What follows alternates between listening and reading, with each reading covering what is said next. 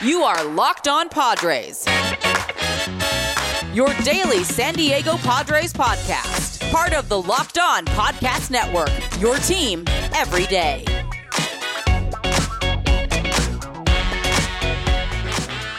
Greetings, ladies and gentlemen, and welcome to another edition of the Locked On Padres podcast, which is part of the Locked On Podcast Network, your team every day for Monday, October 3rd. As always, I am your host, with sometimes occasionally, but I promise you, not always the most, Javier Reyes. You can follow me on Twitter at Javipeno, Javiipeno, or at LO_Padres, just in case you find my tweets a little bit annoying. Maybe you don't like the pop culture stuff that I throw in there, or the memes, or the ridiculousness. I like to live tweet and do all sorts of chicanery and nonsense over at Locked On Padres. And then if you want to, speaking of chicanery and nonsense, because today's a special episode, I had to come with the crazy fit. Let me tell you, ladies and gentlemen, even the thumbnail for the YouTube, I ain't going to spoil it, because it's a good fit. To celebrate that, the San Diego Padres, if you're listening to this, you probably know by now, have clinched themselves a spot in this year's playoffs. And we got to talk about it. We're going to be talking about this weekend series as well. Probably not too much. And then going to be looking forward to kind of what comes next, I guess, for the Padres. Because there's a lot to talk about here. But mostly, we're going to be celebrating, ladies and gentlemen. Because while the Padres certainly did not play well this weekend, they lost 2 out of 3 to the White Sox, which isn't great. Because the Chicago White Sox are a team that, as I talked with my good buddy Jack McMullen on Friday's episode, we talked about how the White Sox are my fear for what the Padres could become at some point, right? Which is a team that has a lot of talent on it and was the big bee's knees, the exciting thing in the league, that then kind of falters and falls off. Go check out that episode for more of the comparison points. But they still end up clinching the playoff spot despite the series over the weekend. And I guess let's just quickly kind of recap any takeaways from that, right? The Padres offense really didn't show up, all right? And it's a shame that they didn't show up in 2 of the games, I should say. Not all of them, all right? For Friday's game, they lost 3-1. It was Mr. Davis Martin, who Jack talked about, young guy. He's got some potential. I'm not going to dive deep into what's going to come of this guy's career or the prospect stuff of him. It's more rather that the Padres seem to have a remarkable ability to struggle against these young guys who have a small record, small sample size, I guess, right? You've seen what happened with the Diamondback starters. You've seen what happened with my man Davis Martin here. I'm telling you, man, as I joked on Twitter, go pick up some 23-year-old who has a 6.928 ERA and AA, man, heck, single A, you're bringing up for one start if it's against the Padres. Apparently, they'll just be swinging and missing. So that game was pretty frustrating for the most part. And it kind of wasted a Yu Darvish start. That wasn't perfect. He did give up 8 hits in this one and 3 runs. But, again, 3 runs. This guy just does not give up more than that. He's probably going to be the starter for the first game of the 3-game set that they end up playing. That should be really fun. I trust Yu Darvish implicitly, but with all of that, it does need to be mentioned that, Padres offense doesn't show up. Trent Grisham, 2 really bad strikeouts in this game. It was a little bit trendy, I noticed, when this happened, because it was once again caught looking, a changeup on the outside corner of the plate. It was annoying to see because Grisham, man, it's just kind of, I don't know why he's batting there. In a lot of ways, I don't know how this happens, right? It's really frustrating. Austin Nola 0 for 4 in that game as well. Brandon Drury, who's been slightly heating up a little bit lately, I have some hope that he could become a little bit of a playoff guy. Maybe not necessarily have a good tenure with the Padres, but given that he's gotten a lot of extra base hits, maybe he can do something there. But that's it for that game. So that was really disappointing. But thankfully, those lovely Brewers did not have a good weekend either. So this 2 out of 3 loss, this 2 out of 3 series loss that the Padres suffered here didn't kill them as much as it could have. Saturday, they won against one Sir Dylan Cease, who went 5 innings, gave up 4 earned runs, and walked 4.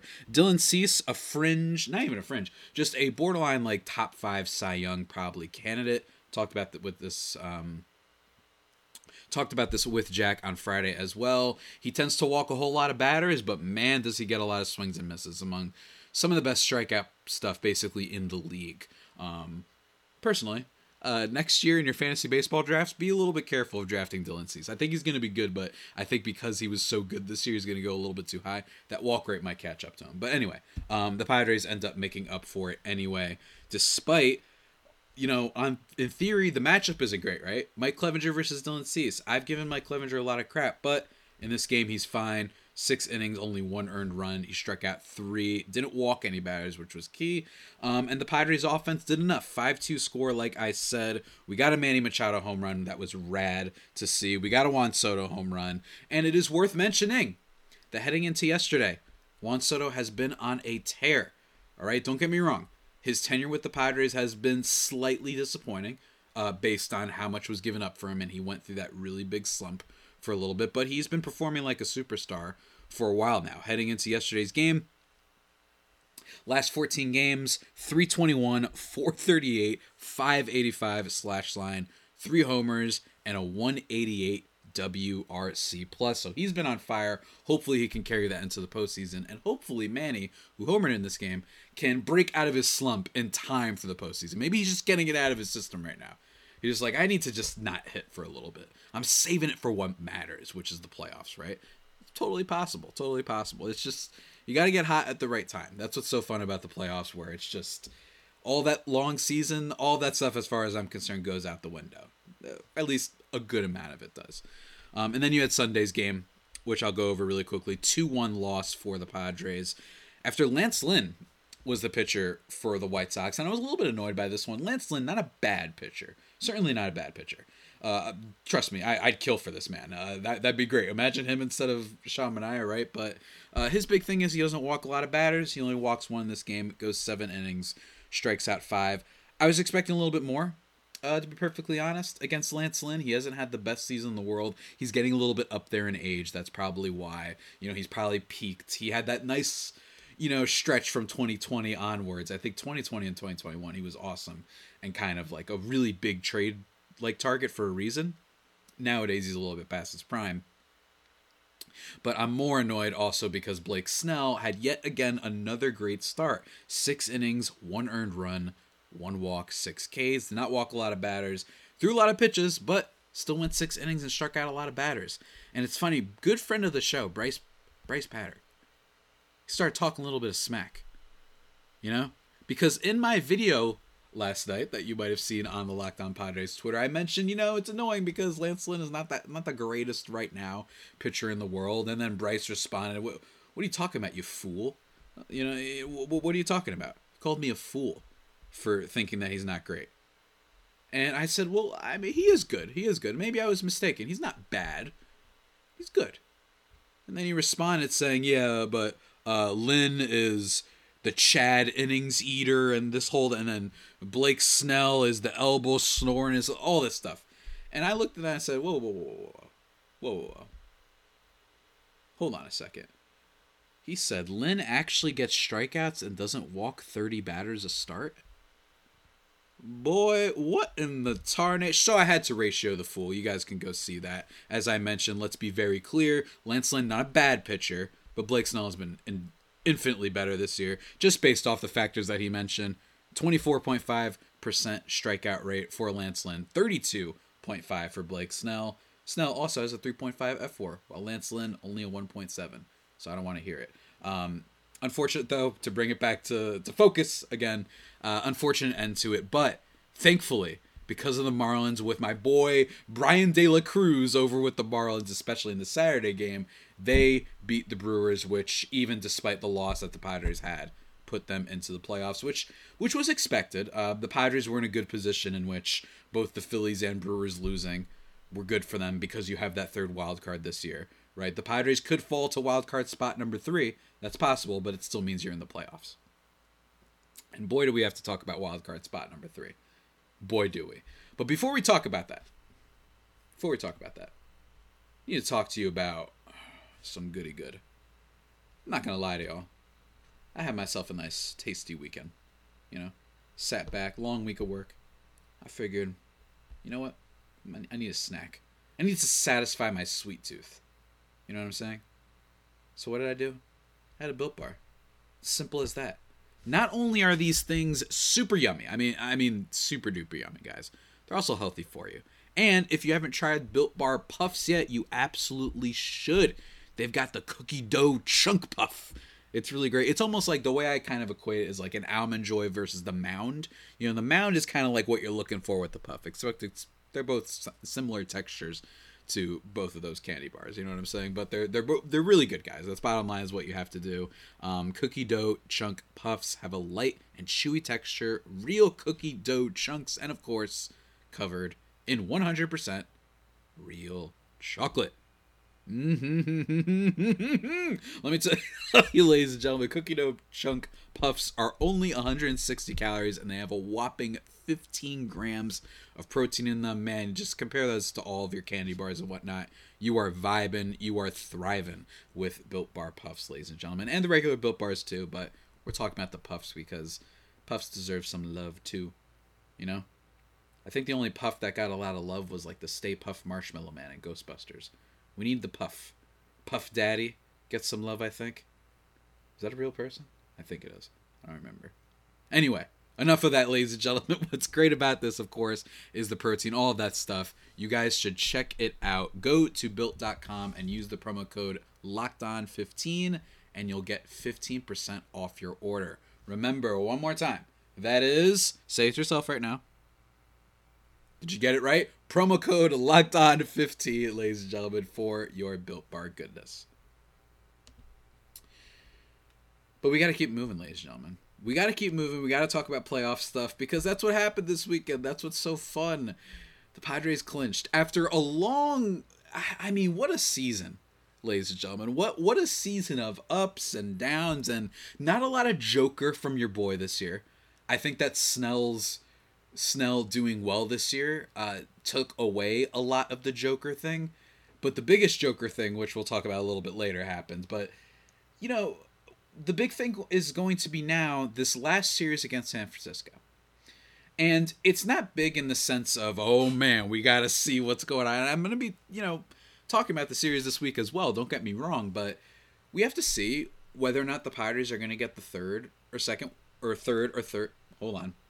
Shh. It's really late for me right now. Give me 1 second. The second or third wildcard spots, because the first wildcard spot is either going to Atlanta or New York. That is not changing whatsoever. After this past weekend, the Mets got swept. It was really embarrassing for them, throwing out their DeGrom and Scherzer and it not turning out well for them. After that, it looks like, unless Atlanta were to blow a lot of these next games and then the Mets were to win like all three, that the Mets will be wildcard number 1.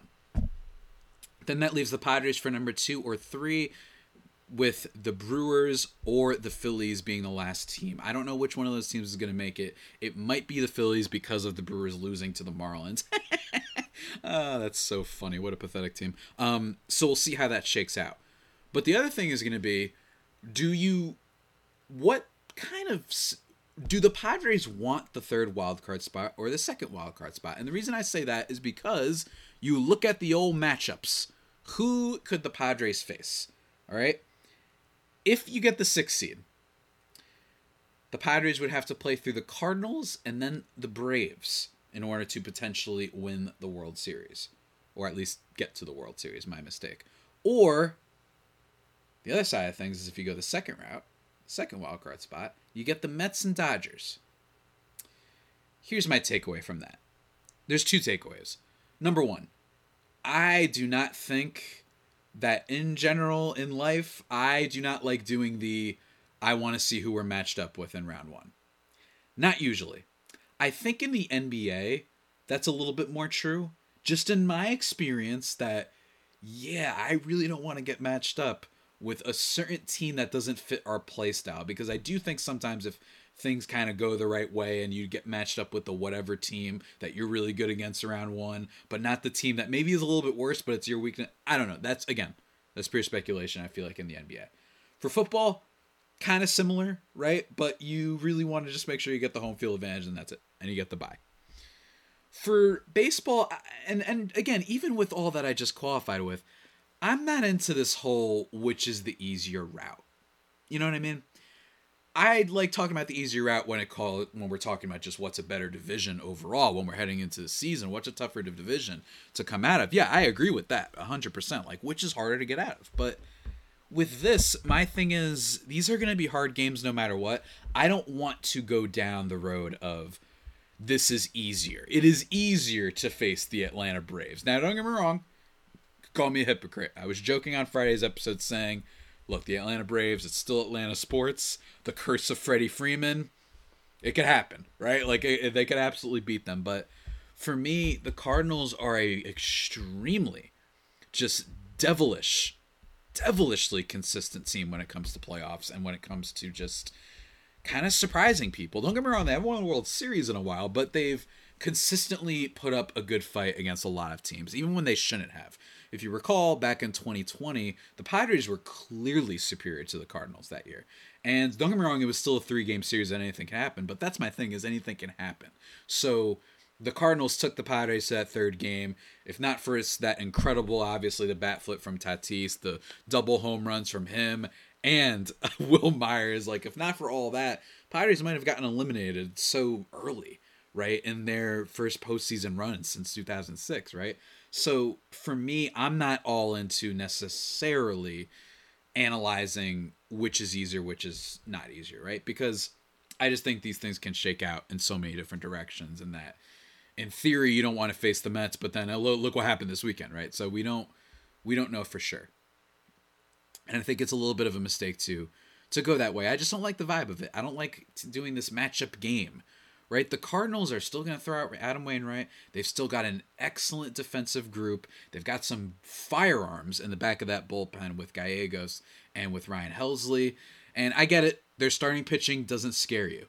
But for me, I think a big thing about the Cardinals is that with their defense, with Arenado, with Goldschmidt, with Tommy Edman, with Tyler O'Neill, with Dylan Carlson, they don't have Harrison Bader anymore, but they have a lot of Gold Glovers on that team, man. So my thing is, I just worry a little bit that maybe the starting pitching for them, yeah, they might not have a dynamite starting pitcher in that rotation of theirs, but they just have some guys that will pitch well enough, and their defense will make them look a little bit better than they are. But again, it's a 3-game series. You never know what happens.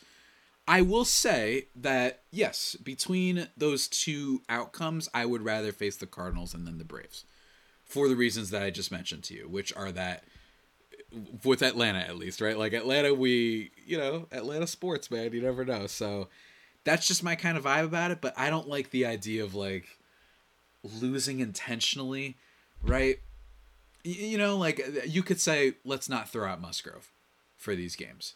And that I agree with, in the sense that you probably want to give them as much rest as possible. You want to give Musgrove as much rest as possible for the playoffs. You want to give Darvish and Snell, like that's true. I get that perspective of it, but in general, I'm not necessarily in favor of throwing games, or at least trying to think that the Padres need to lose these games because it's easier to go that one route versus another. Who knows? Tempers flare. It gets contested, and who knows? Maybe we get ourselves that Dodgers Padres rivalry, super crazy series that everyone's wanted to play, right? That being said, that hasn't happened for a while, and I don't want to face the Dodgers because they've been kicking our behinds this year. So, look, we'll see which direction it goes in. I don't necessarily think that I'm going to be watching those games like a hawk. I'm not going to be watching the Brewers or the Phillies like a hawk, because I just don't. Look, as long as we're in, figure it out from there. And it's going to be interesting. I would actually be very curious to see if the Padres do pull some of their lineup these next coming days, whether or not they want to do that gamesmanship. Maybe they disagree with me, and maybe they say, yeah, let's do it. We want to face the Cardinals round 1. We beat them last time. We could do it again. I don't know. I could be dead wrong. Man. I could. But what's for sure is that, man, I can't wait for this week. And that's what I love, is after a long season, at least we don't have to wait too long for the playoffs, right? At least I don't feel like I have to wait a decade for these things to get started. And I'm nervous. I don't know what's going to happen. It's going to be really freaky, really scary. Last time it was scary, right? In 2020, it was very scary. But bottom line is, you got to celebrate and you got to be happy with what you are. And we shouldn't get too greedy that the Padres don't necessarily face the perfect team and the perfect outcome that you might like. But now I also want to talk about the Padres season in general, a little bit of an ode to the 2022 Padres, which is a team that was the ultimate up and down, and every single time you thought, all right, collapse is coming back. This is it. Snell doesn't start off the season well. Musgrove, after the deadline, after the extension, starts falling off a whole lot. Juan Soto, Brandon Drury, Josh Bell, all of them kind of underperforming, especially Josh Bell, who reverted into essentially a new Eric Hosmer. And Eric Hosmer himself is part of this storyline, right? There's so many things this year that we had to complain about. It is the most complained about good team that I can remember covering in a long time. And this is even with the Yankee roots and the American League East roots. And this team has been complained about for so long. And maybe that's just the Padres Twitter echo chamber. It could be. But for me, man, it's just so funny because I was part of it too. I was freaking out. Mike Clevenger, he's cooked. And then a lot of these things don't end up mattering, right? It's baseball is a litmus test for sanity, because throughout the season you will just be going back and forth on not just the individual players but your team. You're just gonna be like, all right, nope, we just got beat by the White Sox, right? We're no good. We're not making the playoffs. Or when the Padres lost to, who was it that they got beat by that we thought, oh my God, this is a mess? Let me see here. Well, any of the Dodgers series for sure, but it was when their offense literally died for like a week. Do you guys remember that? Who was that against? Was it against Miami? I'm looking at the games right now. Yes, I think I have it pulled up right now. It was the last game of a 5-game set against the Rockies, where it just looks like their offense died. Yes. They scored 3 runs, then 1 run, then 3 runs, then 0, then 0. It looked like the offense had straight up died. And everyone's freaking out. I remember that. And then they play San Fran, right? Again, 7-4. Then they put up 13 and then 10. And then they figure things out. It was a wild season. It was a wild season in a lot of ways. A lot of good vibes for the most part, though. Throughout this whole season, I have been trying to be very measured, because last year clearly the team got ahead of itself in a lot of ways. But this year, look, the strength of this team is that trinity of a starting pitching rotation. It was great all year. Even Manaea, who has been a mess, he was good and helpful for at least the beginning portion of the year, and that still matters to a degree. Nick Martinez, who I gave a little bit of flack to that signing in the offseason, then I warmed up to it a little bit. He was an effective enough player for what he is. He's not incredible. He's not going to miss a lot of bats, but his changeup's pretty good, and sometimes, occasionally, you can backpack him for starts. He was a starter at one point, which was funny, and he was okay at it. You had Mackenzie Gore. You remember when he was on this team? He was like a Rookie of the Year candidate, and yes, he ends up getting traded, and he falls off a little bit, especially after getting hurt, but he was good for when they had him, right? It's almost like they sucked what they had of him before trading him. Like, they're, all right, we're going to get a lot of good out of you. We're going to get some wins out of you. And then they traded him. That was so much fun. You guys remember how exciting it was when Mackenzie Gore made that first debut? I think it was against the Braves, ? Or was it against the Reds? I don't remember exactly, but that was fun, right? There was so many reasons to be excited about this Padres team. And it all culminated in the trade deadline, which was the wildest trade deadline for the Padres, easily probably in team history. I think that overall, the trade deadline from last year's MLB trade deadline was much more nuts. But the acquisition of Soto and Drury and Bell and Josh Hader, like, it was incredible. And Josh Hader preceded the Juan Soto thing. It was the appetizer, my friends. It was I don't even know. It was just incredible. It was incredible that happened. And while, yes, I was on the record for not being fully in support of the Josh Hader trade, he has been much better lately. And bottom line is that Juan Soto thing, it's one of those things that you joke about with people. It's one of those things that you talk with your Padres friends or even just your baseball fans about, which is like, wow, could you imagine if they got Soto, though? That would be nuts, right? And it was so exciting. It was so exciting.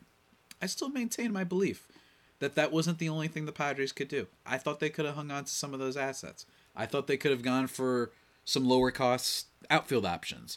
Maybe, I don't remember how good he's been lately, but that guy from Baltimore, what's his name? Trey Mancini. You could have gone after him. Maybe Robbie Grossman. Some decent sort of players that aren't going to cost as much, and then you can hope that you save some other guys for next year. And if you're getting annoyed by that, I get that. I get that if you're a Padres fan hearing me talk about prospects, which has been a shaky, not so much guarantee when it comes to the history of this organization. But for me, I look at it as, look, y'all yelled at me when I said I'm not interested in Nick Castellanos. I wouldn't hate it if they got him. Y'all yelled at me if I said, no, let's not necessarily do these big deals right now. You know, maybe a Kyle Schwarber, maybe a Starling Marte. I was like, all right, look, I love those players, but I think that you got to wait because these things pan out. And then what happens? Juan Soto becomes available. So while people might be saying to me right now, hey, man, what are you talking about build for the future? You never know. Things happen. It's unpredictable, and that's what's so fun about all of this, right? It's what's so much fun. And I still remember, man, getting that notification, getting that Jeff Passan notification, man. It was great. It was great. And for the most part, that's what I think this season was. Don't get me wrong, not the best of Padres teams. But it was a calm team. And I think part of that is some credit to Bob Melvin. I think that Bob Melvin was like, you know what? Not hating on y'all for what you did last year with the swag chain and all this stuff, but maybe you got a little bit ahead of yourselves. Let's rear it back. Let's add some needed humility. I often don't like it when people preach humility in baseball, only because oftentimes it is too much humility, as in it's really like we can't have any other type of culture or vibe in baseball. But in this case, I actually think the Padres really needed that. And I think it was effective. It was a team that every time it looked like they were going to implode, they would not necessarily surge to the great heights and have these epic 12-run comebacks like, say, the Mets did early on in the year, right? When they had that ninth inning 8-run comeback, right? They didn't have necessarily these giant crazy wins. They just remained a steady, consistent baseball team in a lot of ways. And they performed basically how everybody expected. There aren't a lot of players on this Padres team that surprise you. Just coming into the year, we were like, look, if Yu Darvish bounces back, that's not going to surprise anybody. He's Yu Darvish. If Blake Snell can use what he used at the end of last season, right, with his fastball slider and figure it out with Ruben Abel, he'll be good, right? If Mike Clevenger can come back, that's something. But like for the most part, Joe Musgrove was great, right? There was really not a lot of surprise. Manny Machado, if you're surprised by what he's doing, I don't know what you were doing in the preseason. Everybody knew he was going to be great. He was probably going to finish top 5-3 in MVP this year, which is awesome. I love that. There wasn't a lot that was super surprising about this team. They kind of just played to what their expectations were when it comes to their roster. Ha-Seong Kim got a little bit better, don't get me wrong. Jurickson Profar had a little bit of a better year. And then you have, some guys who underperformed, like Jay Cronenworth. And then you have the super underperformer, Trent Grisham. But you had some other guys make up for that. And I think that that's what matters most, right? And the Padres had some good situational hitting as well this year. There are some concerns when it comes to the playoffs, don't get me wrong. Talk about the White Sox comparison. The White Sox last year, they made the playoffs, but they were a little bit more flash than substance. And as a result, they got their butts kicked by the Astros. Granted, the Astros are extremely good, so it might not be fair to totally hate on the White Sox for that. But, with the Padres this year, in terms of run differential, not the best out of all the teams out there, right? In terms of the actual, playoff teams, you can even go to the Tampa Bay Rays. They had plus 62. Padres, plus 45. It's not atrocious or anything.